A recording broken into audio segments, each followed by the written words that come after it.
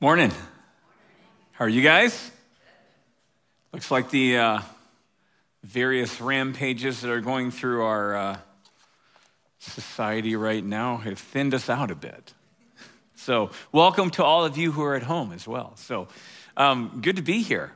Hey, I wanted to highlight something that was mentioned up there, but because again, the kids were kind of in the chaos of being let out in the midst of all that. I want to let you guys know on January 8th, this is going to be announced for the next couple of weeks, but next week is? Oh, come on. Next week is Christmas, and the week after that is New Year's, so some of that's going to keep things thin probably a little bit too.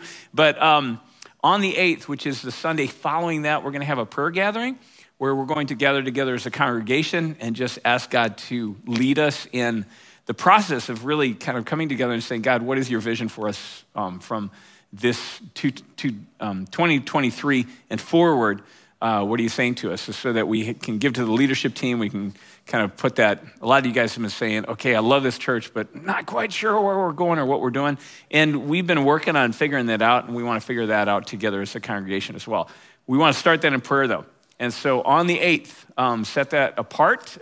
Look for the announcements, look for the letter that's coming, all that tells a little bit more about that process. But be here if you can. It's just going to be, I think it's going to be a great time together just seeking the Lord for those things. Okay? Sound good? That's my only announcement. I always throw one in there every once in a while. So this morning, I want to ask you guys it's kind of a personal question, so I know some of you guys won't want to answer this one, but how many out there are real Christmas tree people?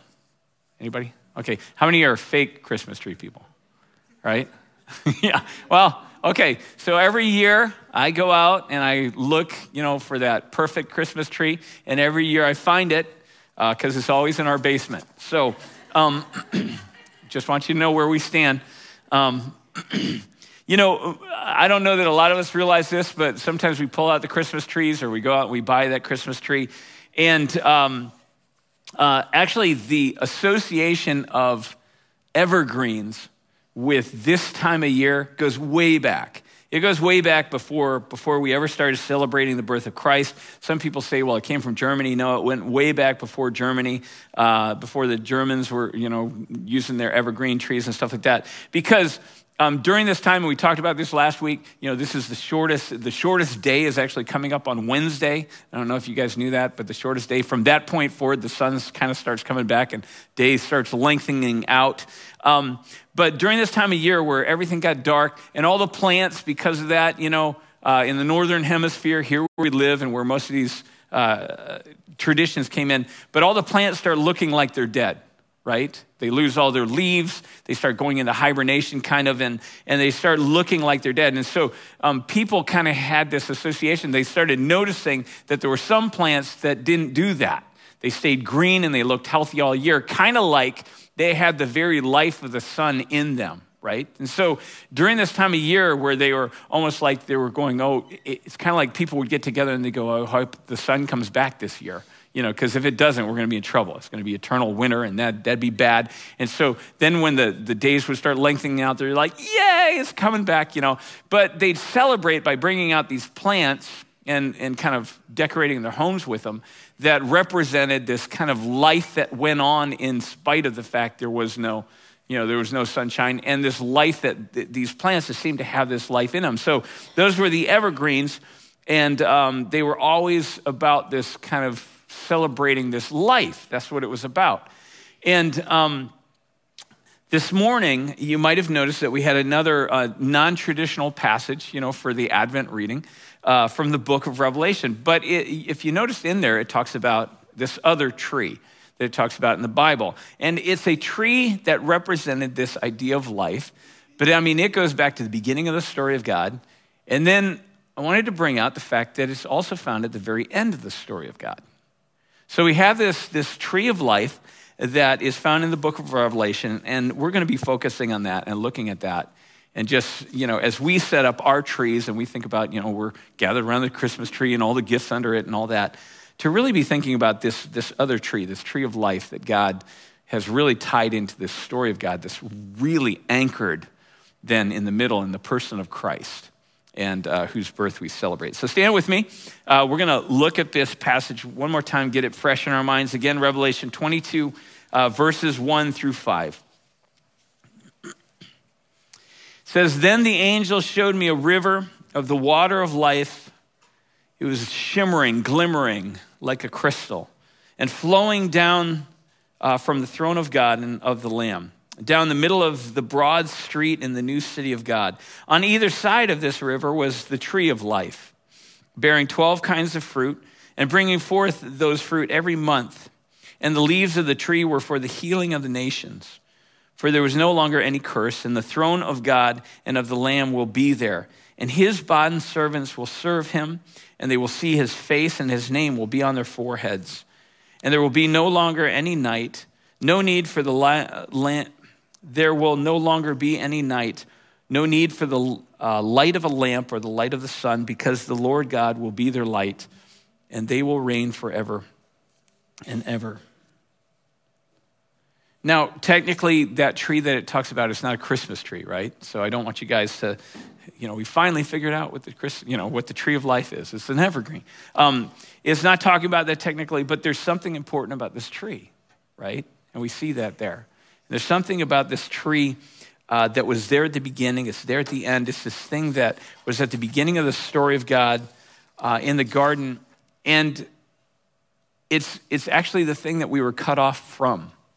There's something really important that we need to understand about it, because it's also that thing at the end of the story that it says this is the thing that he restored our connection to. Something about this tree that's restored at the end of time. So if there's ever a tree that was connected with what God was, kind of reconnecting, was reestablishing at Christmas time, it's this tree.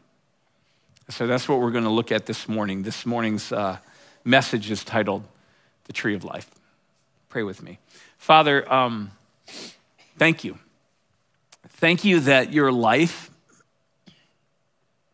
has been made available to us. Thank you for Jesus, who came and opened that way up that had been closed to us. He restored that relationship that was broken. In him, you said that you have cleared all the barriers that stood between us and you. And so we thank you for that. Thank you for the greatest gift, that gift that really brought on all this celebration. Father, that truly during this time of year where the night was settling in and we weren't sure that we were ever going to get out of it, that you sent your son. And we saw in him this life that couldn't be taken away, this life that shined even in the midst of the winter and the deadness and the darkness of this world. And that somehow he brought back to us this life. So Father, I thank you for the way that even though people didn't know what they were celebrating before, there were these hints of it. And that now we have the opportunity to walk actually in the fullness of it. So Father, be with us this morning. Speak your word to us. Bring understanding and clarity through your Spirit, the way that he does that, the way that he illumines and opens our minds to see the very things of God through the words that you have given to us, through the ways that you have spoken to us. So speak to us this morning. And I pray that our hearts and our lives would be changed, that our Christmases would be changed because of what you say. Pray these things in Jesus' name for your glory by the power of your Spirit. Amen. Amen. Have a seat.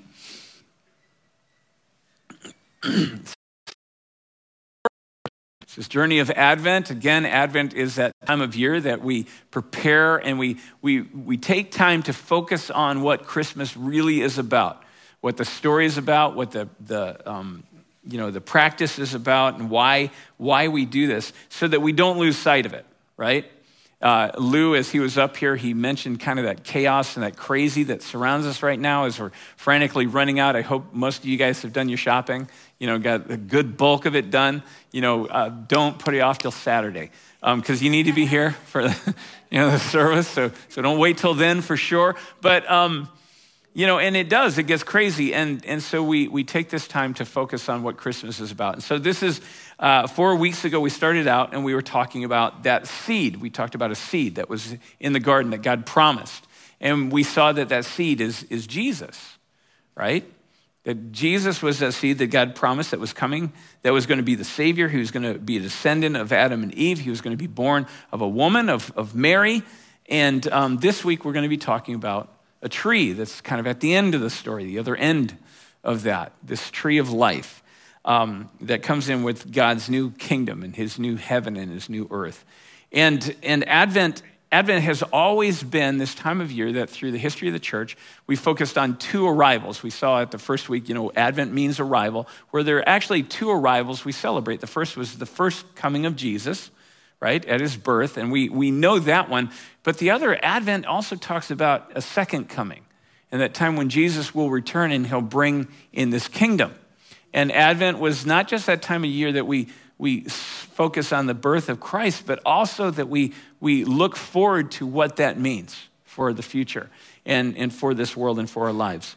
And so we see that when Jesus comes and sets up that kingdom, he brings in this life, he brings in salvation, and we see this tree, this tree of life. So what is that all about? What is that tree of life about? What is it talking about when I talked about it being in the garden? What is it talking about when all of a sudden we see it at the end of the story? Now, many of us were introduced to the tree of life when we were little kids. We were in Sunday school and we saw, there it was in the garden, and somehow Adam and Eve picked the wrong tree and they ate of the wrong tree, and because of that, they were cut off from this one. Or we read in one of the Bible storybooks or something like that. And since that time, for a lot of us, the biggest challenge, has been, well, what kind of tree was it? Because we know that the tree of the knowledge of good and evil, that was an apple tree, right? Everybody knows that, right? And so we're like, well, what was this other one? And that's why I wanted to warn you, I'm not here to tell you it was a fir tree. That's not what we're saying. But really, it's, that's the kind of questions that went through our mind, and we never go back to the story and kind of reorient. And I want us to kind of suspend in our minds this morning, because I want us to look at some other things that God is saying in this story. I want us to suspend maybe that literal approach to saying, okay, what kind of tree are we talking about? What species do we need to look around for and find? Because, and I'm not asking you to, I have to be careful when I ask people to do that, because I don't want to get into the debate about, how literal do we take this? I don't want you to get rid of the belief that, I'm not asking you to disband the belief that in some way these things happened. God doesn't just tell fairy tales. God tells stories, and he has history showing a story. And so I'm not asking us to get rid of that. I just want us to be, I want us, when we look back at some of these stories, I want us to be honest, because when you look at the very beginnings and you look at the far ends, you got to admit there are some things we just don't get, right? We got to kind of let go that we have all this, that we comprehend it all, that we understand it all, because you look back, for instance, at the beginning, you have a snake that talks. How many have seen a snake that talked? Anybody? No. You have a snake that talks. You have a tree that if you eat the fruit, that suddenly you gain eternal life. Anybody seen that tree around? No. So at the beginning, there are definitely some things that are a little fuzzy. We may not fully understand what he's talking about. At the end, you have a city that comes down to heaven. It's like a mile cubed, right? Anybody seen a city like that? Anybody? No? Okay. Have you ever seen a river, the water of life flowing down? Have you ever seen this tree that has leaves that heal nations? Anybody? No. So we're talking about stuff when you get to the front and back of this story that gets a little fuzzy for us. So let's just kind of put out of our mind that we understand it all. Let's start there so that we can maybe look at what God's trying to tell us through this story. And the truth is, the reality is that in Scripture, God often will use these stories that, again, I'm not going to take them out of history. I'm not saying that. But he'll use a story from history, even our own history, to try and bring a clarity to something that otherwise could be very incomprehensible. Do you understand that? I mean, that's what Jesus was doing when he told parables. We know that. He told stories with earthly things to get across heavenly meanings. He wasn't talking about the thing. He didn't say whether or not the thing had happened, but he was getting something else across. And these are those type of stories. This is what, sometimes we don't realize it, but that's what, when Jesus was born, it was God trying to make the incomprehensible God comprehensible to us through showing up like us so that we could understand, okay? So I want us to look at this story maybe, and this tree specifically, a little bit beyond just saying what kind of tree was that. So what was the tree of life? What was it about? Well, I want to start out in the Hebrew language. Okay, so you guys are going to get Hebrew lesson. That's kind of a bonus this morning. But there's the Hebrew word for tree is we're going to look at the word itself. It's etz. It has two letters. The second letter is this letter tzadeh. And that doesn't matter aside from just, it's fun to say. So it's the TS sound. So everybody say tzadeh, tzadeh. You have to start with a T. It's fun, huh? Right?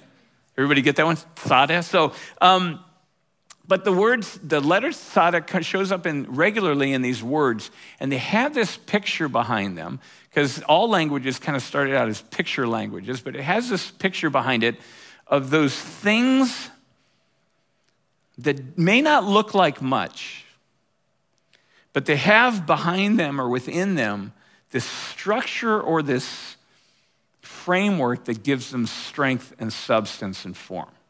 Okay, and you see how that would come out through a word like tree, right? Because you have this big thing, and all the leaves don't have a whole lot of strength in themselves, right? They're pretty flimsy. But it's given this form and this structure by the strength of this framework that's within it. The limbs and the branches that go within it. We have a structure like that. You don't see our skeletons, but that's what allows us to stand and walk around. That's what gives us strength and form and cohesion together. Another word that was used that way in Hebrew is the word for a plan, because a plan gives action, strength and substance and form that it wouldn't otherwise have if you didn't have that plan behind it. Okay, so, and tzadeh is often related to these kind of words. And so in Hebrew, the fact is it's called etz. Gives immediately this sense of, okay, this is a thing that has this form and this strength to it that's given to it by this framework that comes up. Well, this is important because part of the point that God used a picture of a tree when he talked about the life that he was offering is that God wants us to know that his life is not just something that just kind of gets dumped out. We don't get to grab pieces of it. And, you grab some leaves off a tree and there's no substance or form or strength to them. They're just kind of there. But he said, no, my life is found, is grabbed hold of when you understand there's a framework to it. There's a structure to it.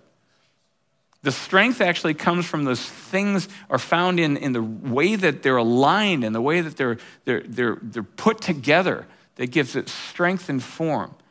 And so he gives us this picture of this tree as his life because he wants us to know, we do not have eternal life if we divorce ourselves, we separate ourselves from the framing.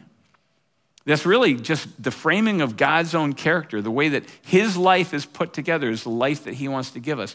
And we don't have eternal life if we haven't grabbed hold of that framing that God gives us for that life through his word and through his spirit and through this relationship that we have with Christ. And through another tzadeh word that's in Hebrew, this thing called righteousness. And so he wants us to know that.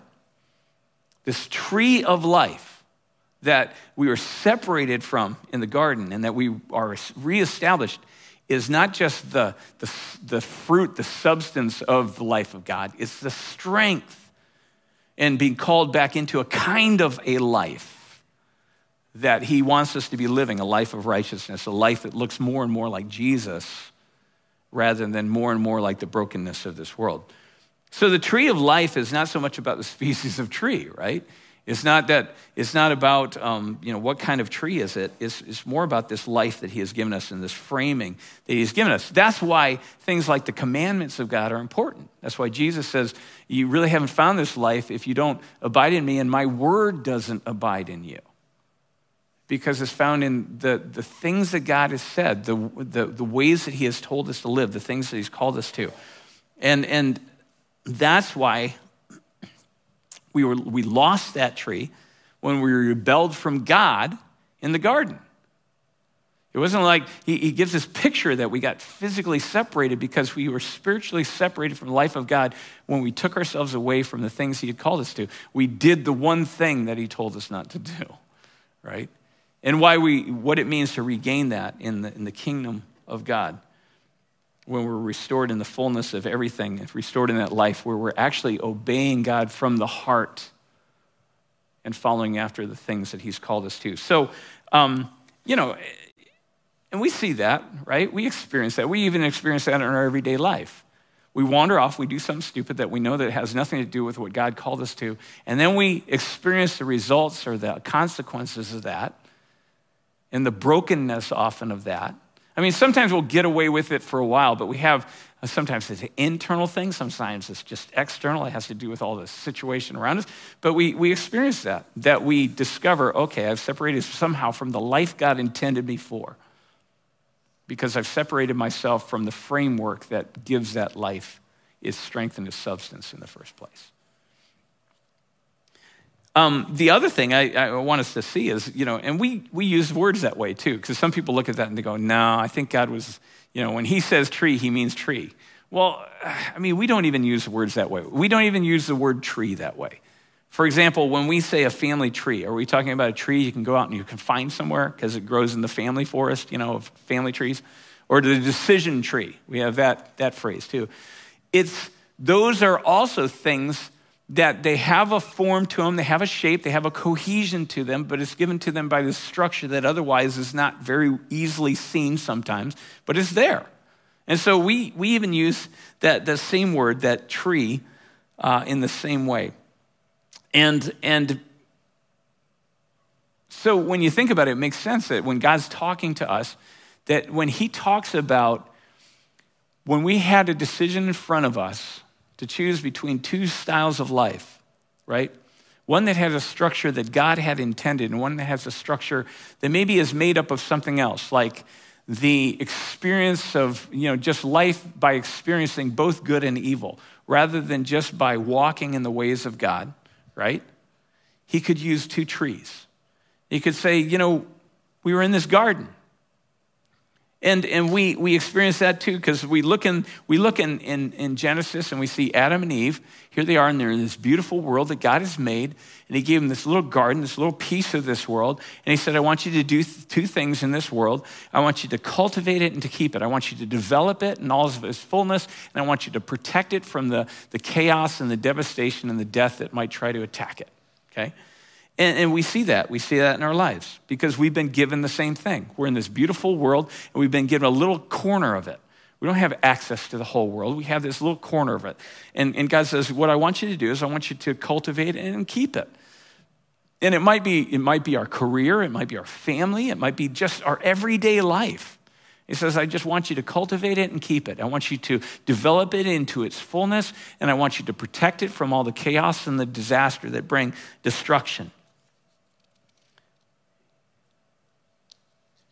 And in that time, we have these two choices, and we say, well, we can do that because just like Adam and Eve chose to do the one thing that God told them not to do. They chose to eat from this tree it was in the realm of possibilities of things they could do within their garden, right?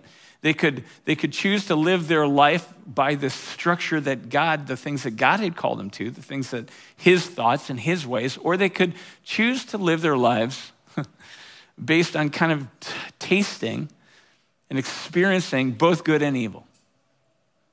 And so they went that way. And immediately by going that way, they cut themselves off forever from the thing that God had intended them to experience and to know. The life that God intended them to taste. And again, we do that too, don't we? Right? We choose the things that God didn't intend, and sometimes we choose good, and sometimes we choose to live by good things in our own strength, right? We say, sometimes I choose to use good words that build people up, and sometimes I choose to use evil words that just lay them out. Sometimes I choose to act from good intentions, where I'm acting kind of on behalf of others and out of kindness and mercy and thinking about others. And sometimes I think just totally selfishly, and I act out of that. Sometimes I choose to think about things and to approach things that I establish, habits in my life. Sometimes I establish great habits in my life. And I find that life flourishes around me. And sometimes I choose to establish life habits that just tear at my life and tear at the world around me. Sometimes I establish habits. Sometimes we don't think about this as habits, but some of our practices. We think of habits as personal, like addictions that tear apart your life. They are. And that's choosing, evil, good and evil. But then what about those habits things like gossip, things like slander, that not only tear our lives apart, but start tearing out our community apart? And God says, if you choose to live by, eat the fruit of this tree, then the garden's going away. And the access to the life, you'll bring really ruin into your life that cut you off forever, that make this life that I intended inaccessible to you. So that's the garden story, right? Well, then we get to the Revelation story, and somehow, between the garden and Revelation, the book of Revelation, at the end of time, somehow that tree of life has been restored again. We have access to it. And that's really what that picture is. I remember back in high school and I was reading through this passage, and it wasn't the first time, but God had just done some work in my life, and I was starting to he was spiritually just making me more aware. The word of God, it was kind of like it was talking to me, And I remember reading through this passage, and I hit that part about, and they will see his face. And it just broke me. Because I realized, if you realize the story of Moses, where Moses is told, nobody can see me and live, and some kind of transformation happens. So by the end of this, by the time the kingdom is brought in, we see the face of God. And all that is meant to convey, we don't even understand what that's meant to convey. But we can understand the feeling of that, just knowing what it means, not to see somebody for a long time, and then you get to see them.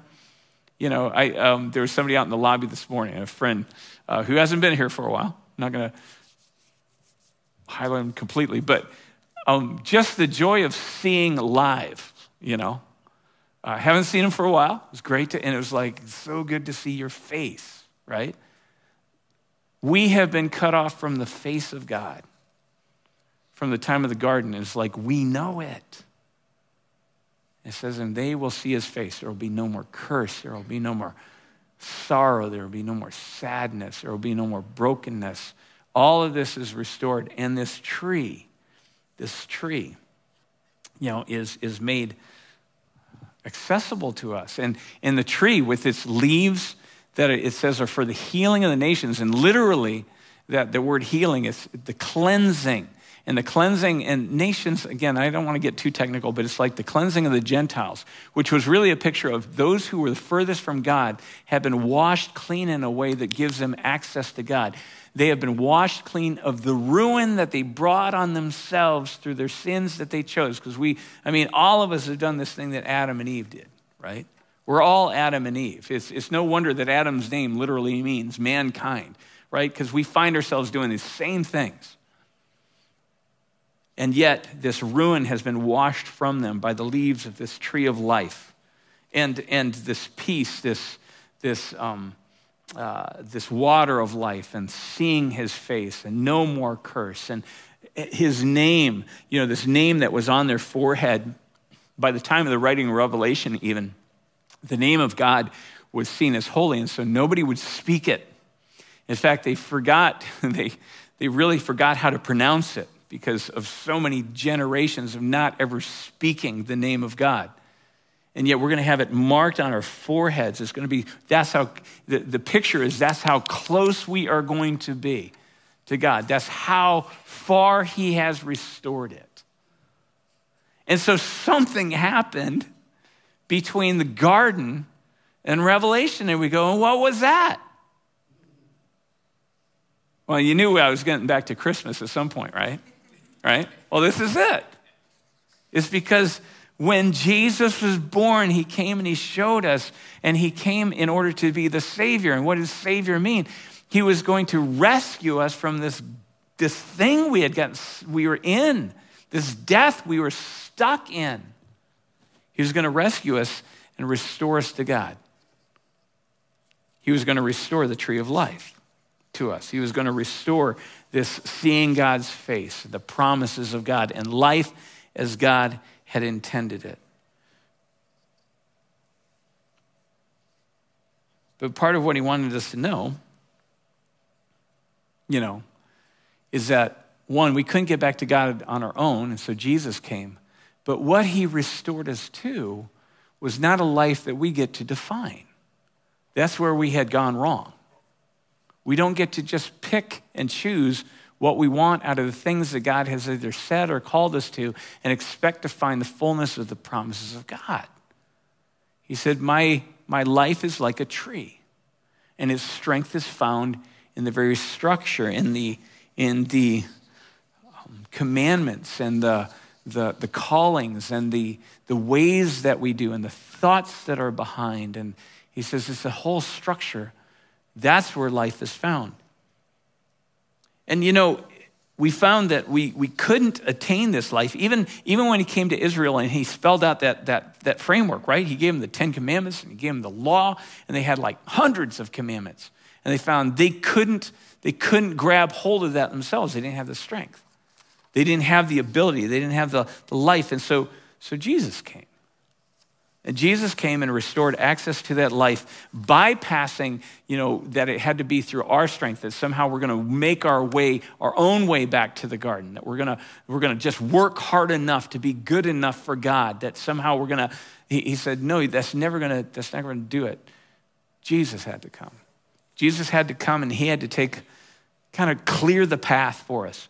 He had to clear the way so that all of those offenses and that ruin could be washed off of us, so that his very spirit, that spirit of life, could become like that river of life within us, that he would just pour it out within us, so that we would even have the strength to do, and even the understanding to do the things that God had called us to. So what we celebrate at Christmas is we celebrate that God's promised seed that we talked about the first week, right? That he came and he's brought us this, that we saw was Jesus, that he came and he saved us from sin. And we celebrate that he's somehow grafted us who were outsiders into his family, that there's that picture that he tries to, how he's taken this thing that didn't belong and he's made it to belong. And now he's making us into these memorial trees, right, that stand, and they're evergreen, and we stand as memorials to God's faithfulness and his goodness through our own life. And he's restoring access again to all of his promises and the fullness of the life that he intended from the very beginning. That's kind of the story of God. That's the story of this forever tree, this tree of life. But these are only available through this framework that God, only available through a relationship with Jesus. You don't just find this laying in the street. Only available through the reality of his Spirit, the presence of his Spirit living within us, that comes through relationship with Jesus. Only as that Spirit leads us into a new way of living that we wouldn't necessarily choose on our own, and we follow him.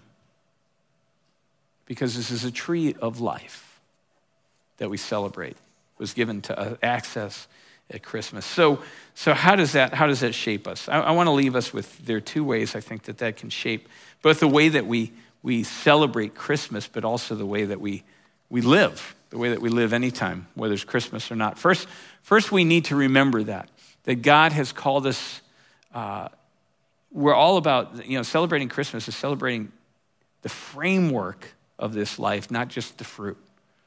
We love the fruit, right? We love the blessings that come from knowing Jesus. We love the peace. We love the joy. We love that. But we're not just celebrating that, because the fruit only comes from the tree, right? And so celebrating Christmas is celebrating that our lives don't change at Christmas time. And there are two ways that I think that we tend to do this, right? Sometimes, and it's not just at Christmas, it's other times too, sometimes we put our Christian life kind of on hold, right? We put it on the back burner so that we can live more fully this thing that we want to get into, right? And so whether that's celebrating at Christmas, whether that's kind of getting into the greed and the commercialism of Christmas, and so we put our Christian kind of calling and the life of God aside, and we go into this one. Well, that's the tree of the knowledge of good and evil, right?